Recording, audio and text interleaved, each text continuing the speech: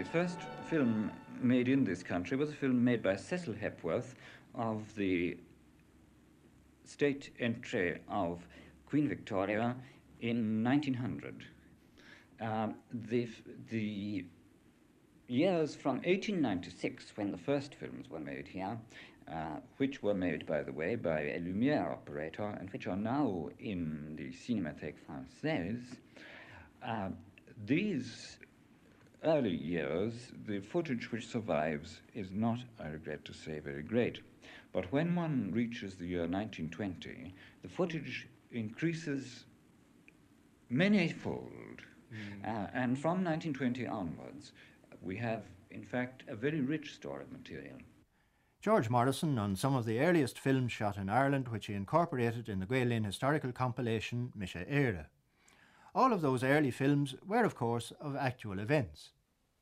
As distinct from actualities, of course, the first actualities were taken in 1896 by a Lumière operator, and who came back, actually, in the following year, though Paul also, 2 months later, also made 1 or 2 animatograph films in Ireland. But the first news films that I know to be made by an Irishman are probably the films of events or topical interest events, films of railway building in the Transvaal by Dr. Mitchell, who took these in 1898.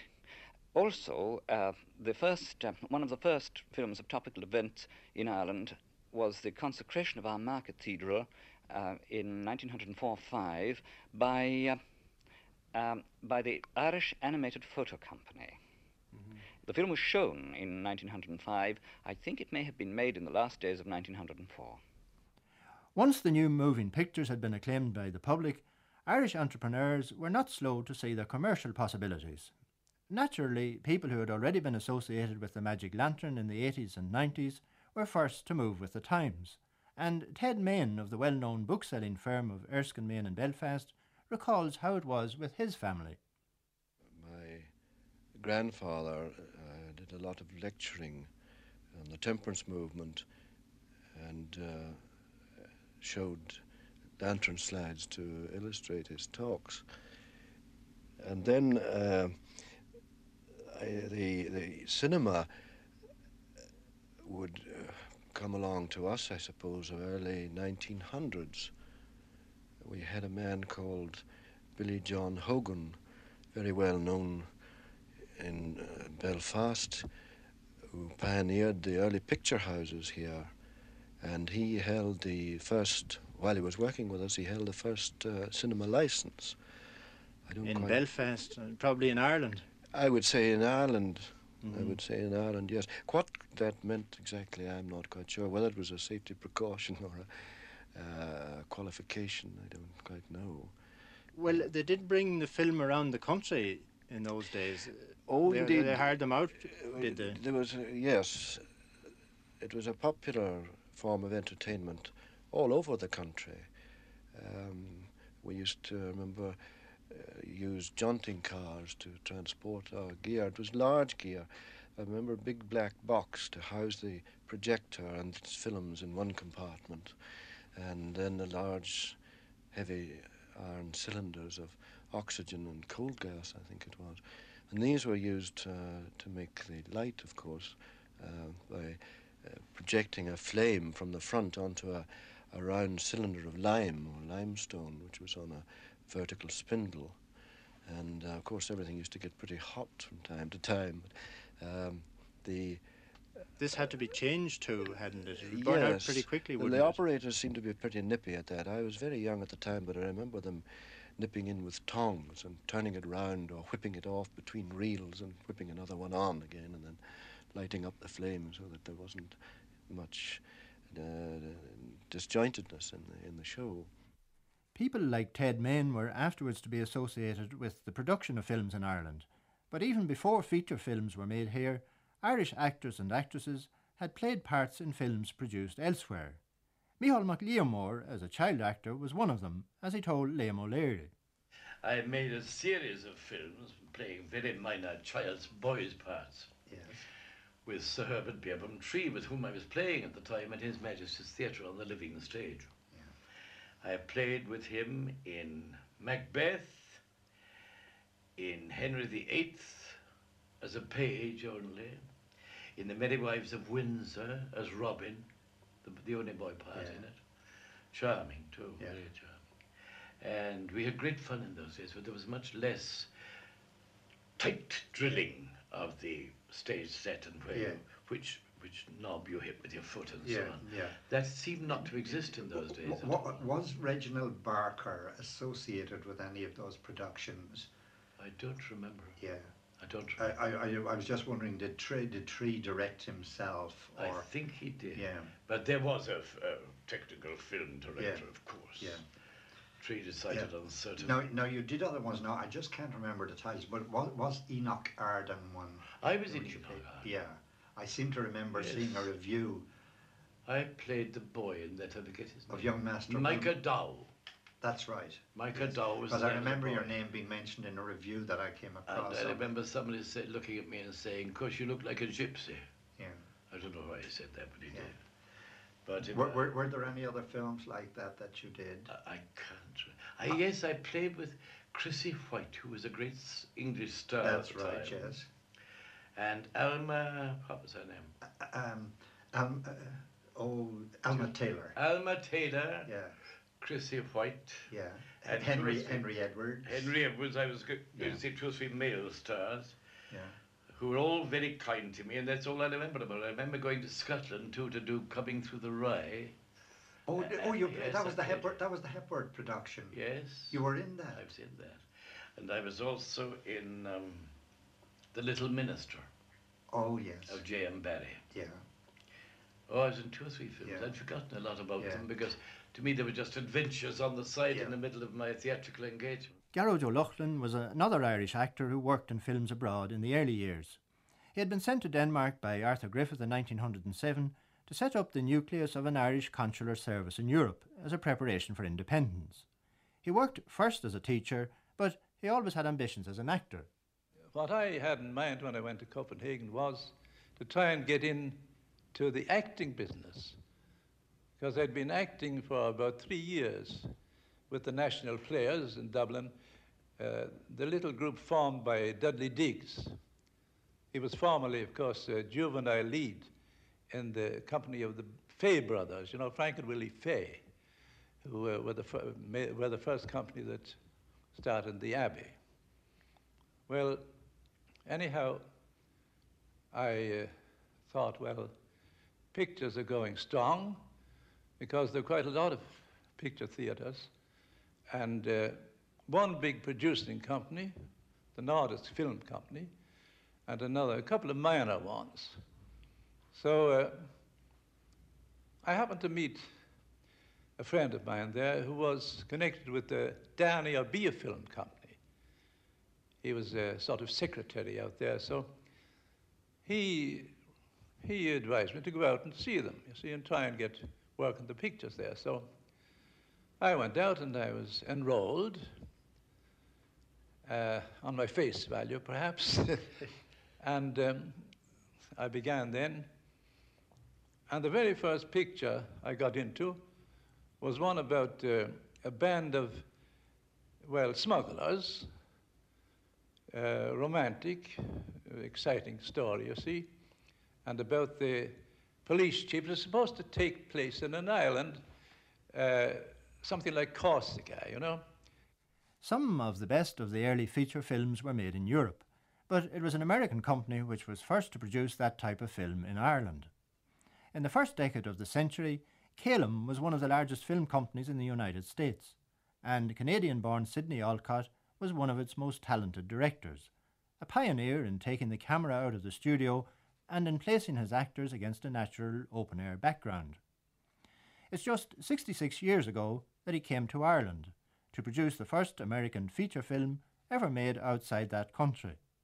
Annie O'Sullivan of Beaufort, Killarney, recalls how he decided to come to Ireland.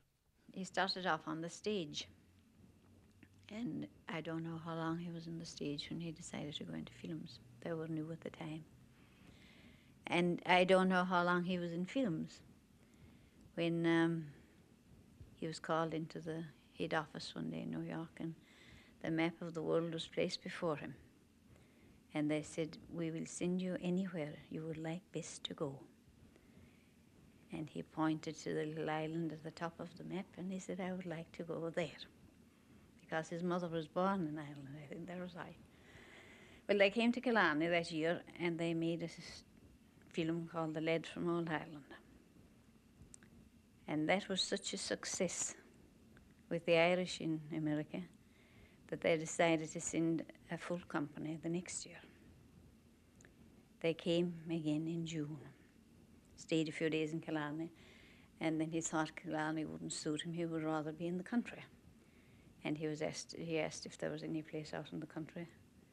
So Mr. Graham told him Beaufort. So he came to Beaufort. And I suppose it was the scenery as much as anything else. And there were plenty of horses out here too, Plenty and they of, wanted horses, didn't yes, they? plenty of horses and plenty of young people, you know, boys and girls. So anyway, they settled in and they started into work at once. This was in your father's place? In my father's place, yes. He owned a guest house here at that time? Yes. Mm-hmm. But the first picture they made that year then was Gypsies in Ireland. Then came Rory O'Moore, Colleen Vaughan, Arna Pogue, Sean the Post, Conda Shaharan, You Remember Ellen, the O'Neill, and I don't know how many more. There were piles of them anyway that year. They made about one a week, didn't they? Oh, they did, yes. Yes. At least that. In the Ireland of 65 years ago, when all films and filmmakers were regarded with suspicion and as possible subverters of public morals, it's not really surprising, I suppose, that someone should eventually raise objections to the activities of the Calum Company around Killarney. Robert G. Vignola, afterwards a director and producer in Hollywood, was then assistant director of the company, and in 1953 he recorded for us this account of how their work was brought to a standstill for almost a week. One Sunday morning, about a couple of months after our arrival, I attended High Mass at the village church. Jack Clark and his mother, Alice Hollister, and the two O'Sullivan girls attended the same service. The point came where the priest was to read the gospel. He ascended the few steps to the pulpit and read it. Then, placing aside his prayer book, there was a dramatic pause. With a grim look on his face and a menacing tone in his voice, he announced, "Instead of the usual sermon this morning, I want to talk about these tramp photographers that are invading our community." Then came a tirade of accusations that knocked us cold. He accused us of being there to degrade the Irish, said we were taking pictures of poor thatched roof homes instead of photographing the new modern buildings they have in Ireland. That he saw a couple with their faces all painted, making love in front of the old church graveyard, desecrating the bones of our ancestors. That they were joined by a man wearing the garb of a priest. His face was painted too, which is a disgrace to our vestment. That he saw many of our fine lads marching around in the uniform of old English soldiers, selling their souls to the devil for a few paltry shillings. That Mr. O'Sullivan should be ashamed of himself for keeping us at his hotel. That he was going to report us to the Knights of Columbus in the United States. He warned the people not to let us photograph their homes, that we should be driven out of town by them all getting together with sticks and stones and chasing us across the Beaufort Bridge. This was a terrific shock to the entire congregation, especially the O'Sullivan girls, who left the church in tears. The altercation between the local priest and the filmmakers was eventually sorted out, and the Calum Company worked in Killarney each summer from 1911 until the outbreak of war in 1914. The company included such actors as Pat O'Malley, who was of Irish descent, and Jack McGowan, an Australian and a fine horseman, who was well known for his westerns during the silent period and who is also remembered as director of the sentimental sound film Little Nellie Kelly. Jean Gauntier, the leading lady in most of the Killarney films, was one of the first scriptwriters the screen ever had, and she afterwards founded her own filmmaking company with her husband, Jack Clark. But many of the local people around Beaufort also found a brief moment of fame in the Calum films. Annie O'Sullivan. I was in the Kerry Dancers, I think. That was about all. Very small parts, you know. You were a dancer in that, dancing. Crossroads dances, yes, wasn't that what it was? Yes. My brother, Ned, took a fairly good, important part. He played the priest. And the old, the father of Jean and so on. And fairly important parts. He was good too. And a lot of the local lads rode horses and did that sort of thing. Yes. Oh, there were piles of horses needed for the films, you know. They did soldiers and everything, the red coats, of course, all that. They had a special set built too in your father's yard, hadn't they? They built a platform in the Haggart, and on that platform they took all the interiors, built up whatever they wanted, you know, and they went round the country then for the exteriors. And made full use, of course, of the beautiful scenery around Killarney. Yes. And he always seemed to pick out the nicest backgrounds. He had a great eye for scenery. Could you just tell us some of the places he used now for particular places? The Colleen Bawn now, for example. And that was the lower lake. She was thrown off that, you know, and into the water, and then Miles and Coughlin rescued her. But it was nearly all round here, I think, the Colleen Bawn was taken. Round Beaufort and Killarney. And the Gap. Tell us something about Rory O'Moore, which was one of their famous films. I think it was 1911 it was made. 1911, that was the nicest, I thought that was the nicest picture of all. It started at the waterfall, Cape Carney's waterfall. Rory and Kathleen met there, you know. And this spy, Bob Vignola, did the spy, and he saw them and informed the redcoats. And then the chase was on down through the mountains. It was most exciting. And he got to the lake, to the shore of the upper lake, and he sprang into the lake, escaping from the redcoats. And then one of the soldiers volunteered, who happened to be my brother, to go out and catch him. But the soldier got into difficulties, and Rory turned back and saved the soldier. Then the officer in charge, who was Jack McGowan, because of his bravery, he wanted to let Rory free, and no, Bob Vignola wouldn't have it. He was the spy, of course, and he wanted his money. So they took him away, took him a prisoner, and he was tried on the platform and found guilty and sentenced to be hanged. But on the platform, the priest cut the rope and Rory escaped and off to America. That was the story of Rory O'Moore. Didn't something happen as the horse was going across the river? He stumbled. Oh, yes, the little black horse. That was an accident, you know. The little horse stumbled and Rory was thrown off his back. And he went out of the picture, and Olcott said, "Stop the picture." And the cameraman didn't stop the picture. He kept on going, and he said, "Come on, Jack, come on." He was directing then for a while, and Jack came back and came on. He'd have to lose the horse in any case, you see. And it just fitted in nicely. It was more effective even than the original. It was really, yes.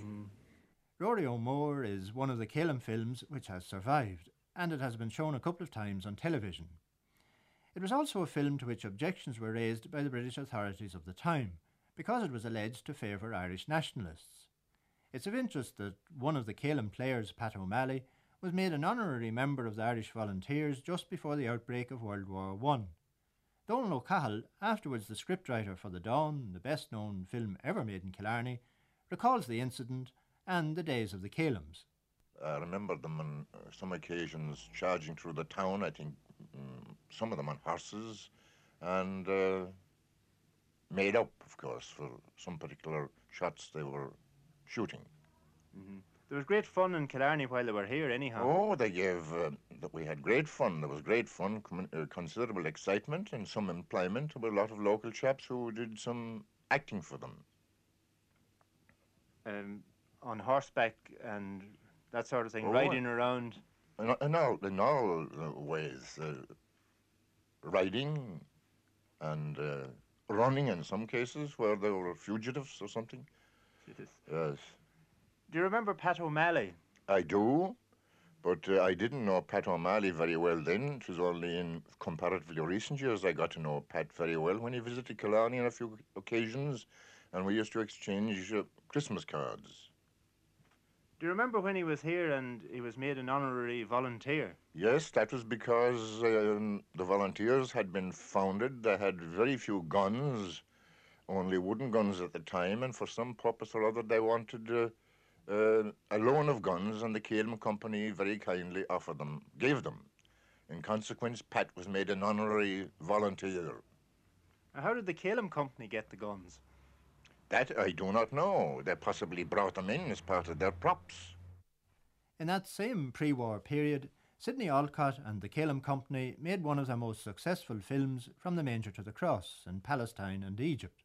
And Olcott added to his reputation in later years in Hollywood when he directed such stars as George Arliss in The Green Goddess, Gloria Swanson in The Hummingbird, Paula Negri in The Spanish Dancer, and Rudolph Valentino in Monsieur Beaucaire. He was also highly thought of in Killarney, where he did his real pioneering work. Well, we thought he was very good, and the whole company thought the same. He must have been a very good director, but he was very exact as to detail. And the smallest thing he would notice and stop the camera at once, you know. But there was one particular scene I remember. It was supposed to be a night scene, and there were candles lighting, and there was a breeze blowing, and the candles were flickering, and he was watching them, and then he decided, we'll take it, George. So they started to take it, and quite suddenly he said, stop the camera. We thought that someone of ourselves had done something wrong, because he'd blow off your head nearly if you did anything wrong. But no, it was that one of the candles blew out, and that wouldn't do. You see, it was supposed to be an interior scene. Yes. You see, and needless to say, it wasn't an interior scene, it was only just on a platform. Well, how did they get on with the local boys and girls? Very well. He thought they were very good. He hadn't very much trouble with them at all. He used to say they were very good actors and actresses. He said they were all so natural. It was easy to direct them. From the pioneer filmmakers and their work, we move now to the places in which the films were shown. In Ireland, the first public film exhibition was exactly 80 years ago in Dan Lowry's Star Theatre of Varieties in Dame Street, Dublin. The billing was for the tremendously expensive engagement of the Lumiere cinematograph, the grand original European sensation, living people brought from all parts of the world and placed in real-life action on the stage. The emphasis on the stage was not accidental, because those early films generally came at the tail end of a variety show in an established theatre. However, as the films became longer and eventually capable of carrying a whole evening's entertainment themselves, radical changes had to be made to accommodate them.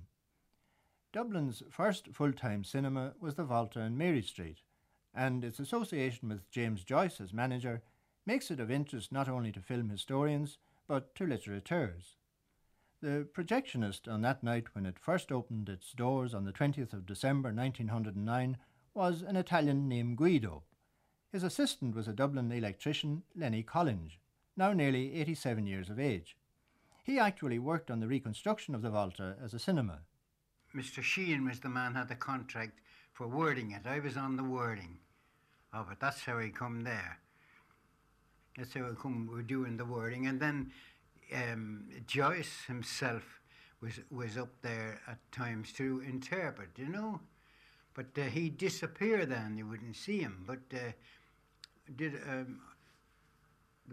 we asked him about there was the sandwich board man used to go along there in procession, you know, and the discussion come along about whether it was degrading to have a sandwich board. So I said no once he was doing. So we went to Joyce. Joyce was standing there, and we asked him.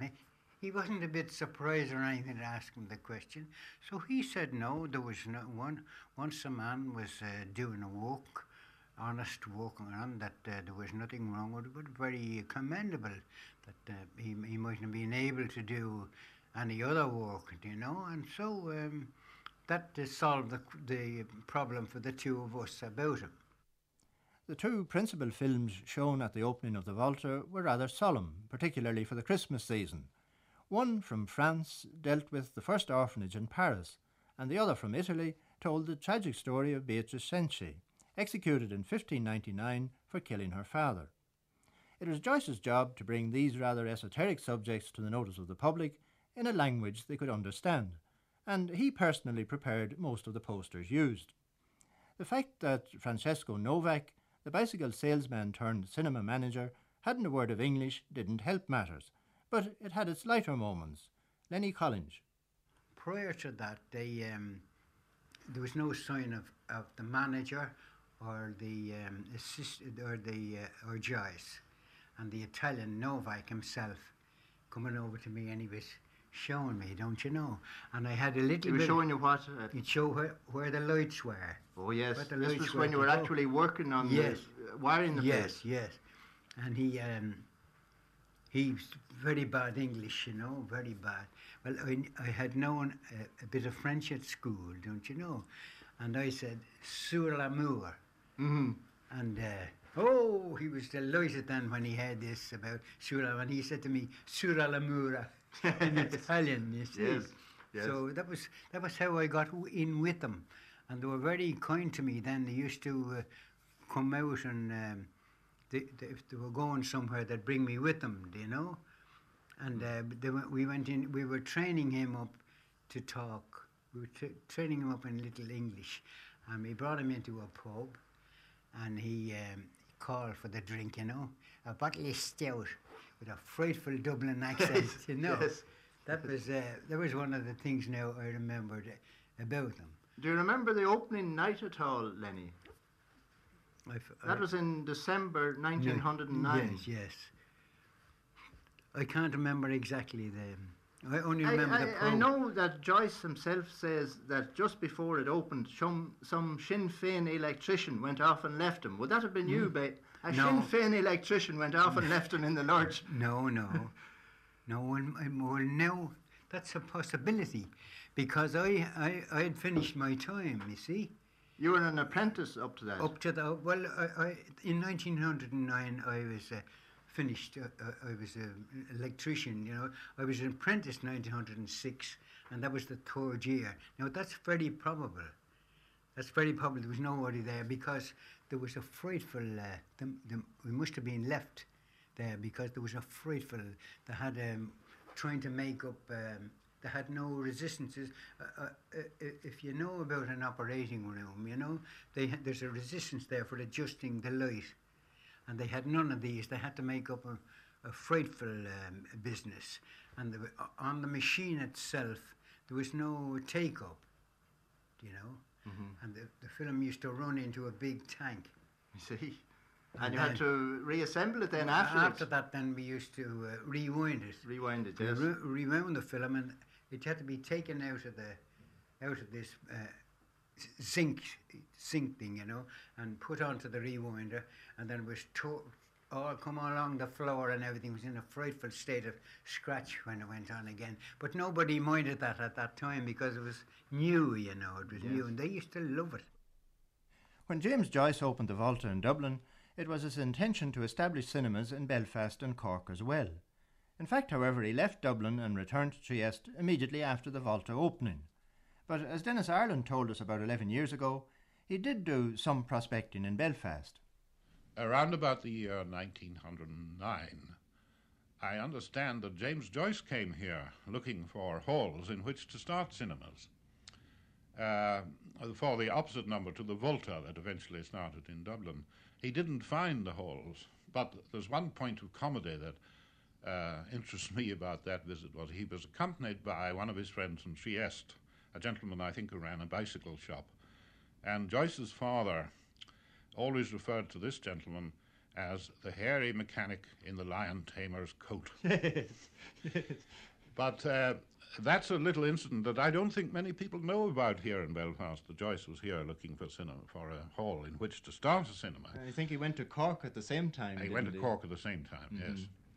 But my early recollections really don't go back so very far, but I do remember seeing myself on the screen in the Picture House in Royal Avenue. It's now called the Regent. And it was one of the first bigger cinemas in Belfast. And I remember a group of us had been at Ballyhaft races. We thought we were frightfully smart young men in spats and bowler hats. And we saw ourselves on the screen at the races. And I regret to say we got a severe shock when we saw ourselves on the screen, as most people would, I expect. Joyce's efforts to establish the first cinema in Cork were rather cursory. With his partners, he spent only 5 rainy, dreary hours mooning about the city, as he said himself. Mrs. Nancy Allett told us about the earliest cinema actually opened there. The first cinema was what we call the Assem's, the Assembly Rooms, which is in the South Mall. And when I was a very small child, we used to be sent down every Saturday afternoon, myself and my younger sister and my 2 young brothers, and we went down to the Assem's, which was an absolutely magical world for us.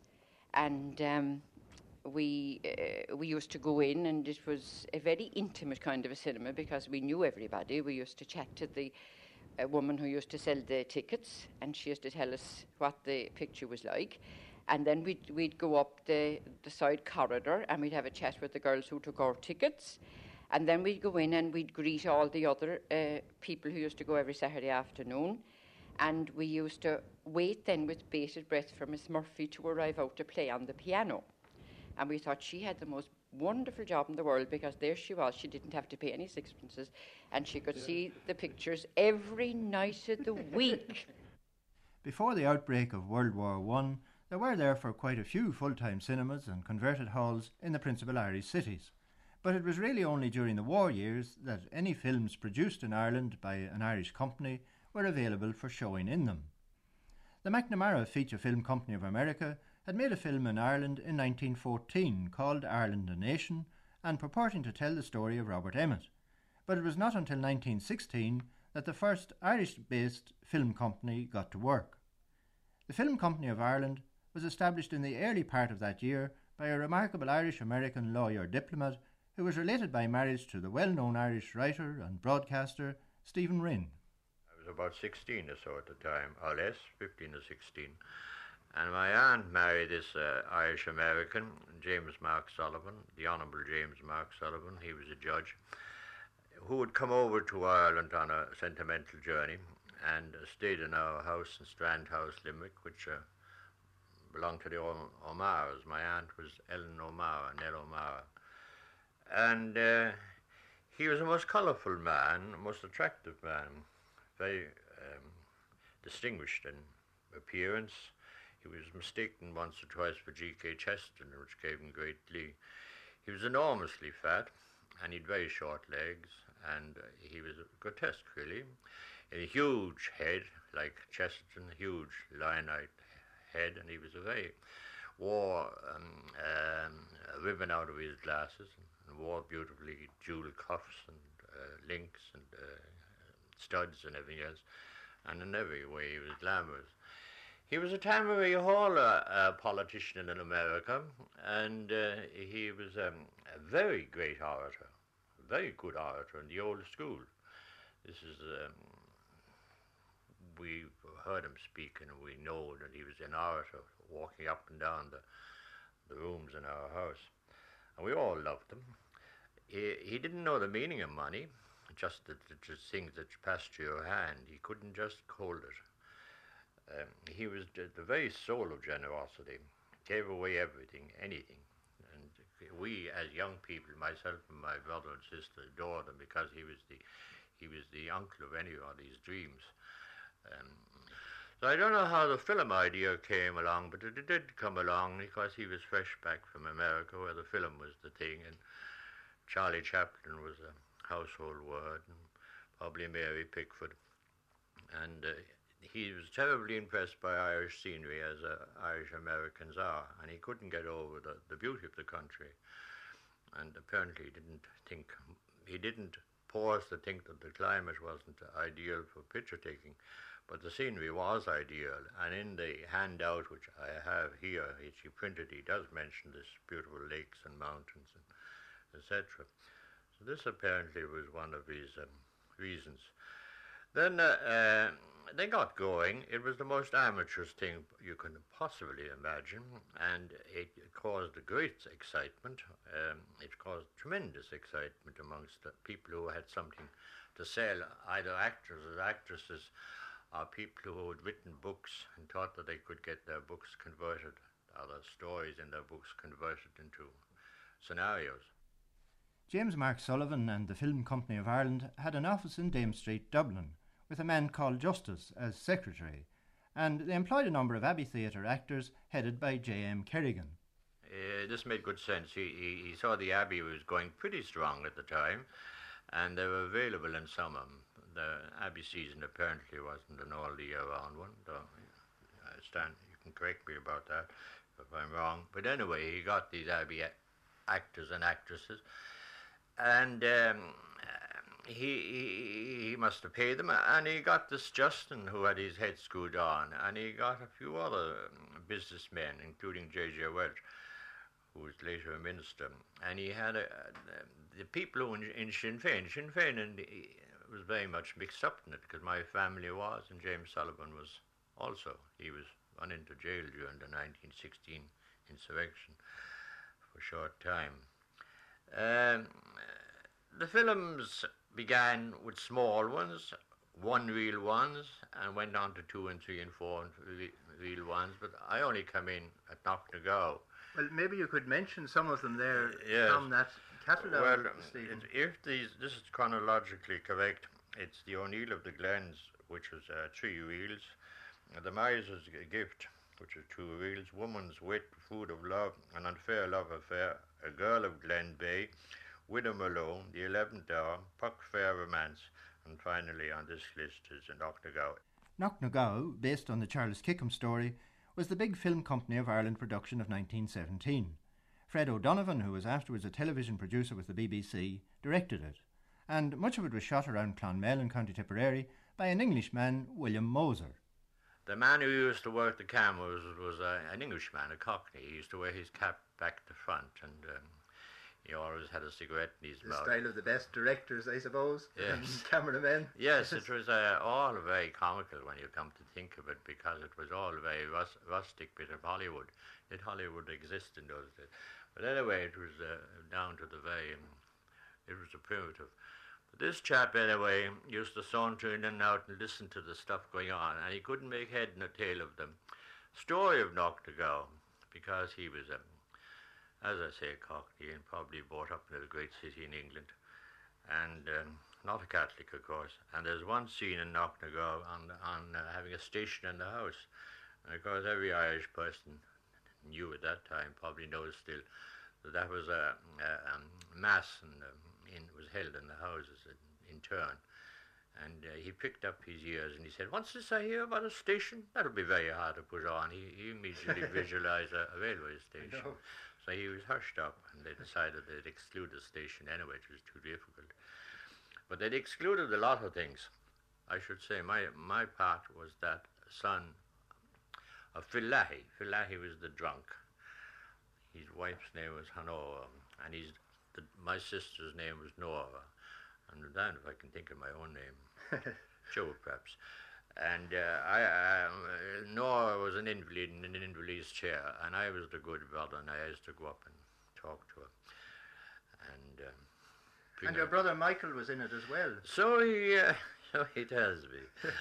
He must have been in another part of it. It was very long. I don't remember my brother in Clonmel, but he must have been there. And I suppose I was sent home when I'd done my bit. And Matt the Thrasher was Brian McGowan. A fine man. Otherwise, James Smith, was it his name was? Yeah. Did he translate to McGowan? Did he? Isn't Smith and McGowan? That's right, yes. Yes. Except that he called himself Brian McGowan. I see. Well, anyway, he was a hero. He was a fine man in my eyes, and we had a clothes department, a man who supplied us with garments, and he always got the best breeches, knee breeches, and the best of everything. I got knee breeches too, but they were all the hand-me-downs. But he was always well dressed, and the makeup was pretty good too, I'd say. I remember him vividly, of course, and I remember many of them. Breffney O'Rourke, for example. Well, is he the man I'm trying to... yes, he is the man. Is that the man? Yes, that's the man I remember well. Breffney O'Rourke was the stepfather of a 5-year-old boy, Cyril Cusack, who in Knocknagow played the part of a farmer's son in an eviction scene. Micheál Mac Liammóir, no longer a child actor, was now playing more mature parts.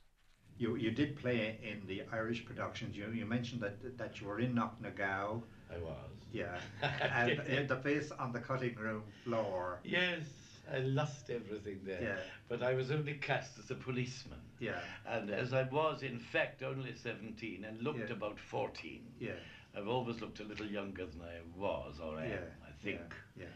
And in those days, it was rather remarkable. And Fred O'Donovan, who was directing, the great Abbey actor, I remember him having fits of laughter when he saw me turning up in makeup on the set, somewhere near Clonmel, in the valley of Slievenamon, I think it was, where I first incidentally met Cyril Cusack. We met together at Mass, and I was 17 and he was 10, as far as I remember, yes. And we met at Mass there in Mullinahone, which is near Knocknagow, which is near Cnucknamun. And we were working on that film at the time.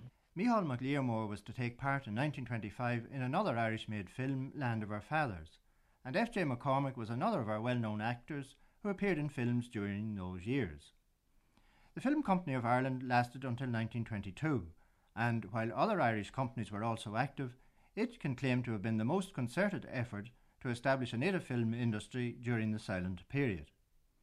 The coming of sound created a completely new situation for Irish filmmakers, and we hope to do another programme on that aspect of our film history and on the vital question of a national film archive, raised so compellingly by Liam O'Leary's Cinema Ireland exhibition, which closes in Trinity College Dublin on Saturday next.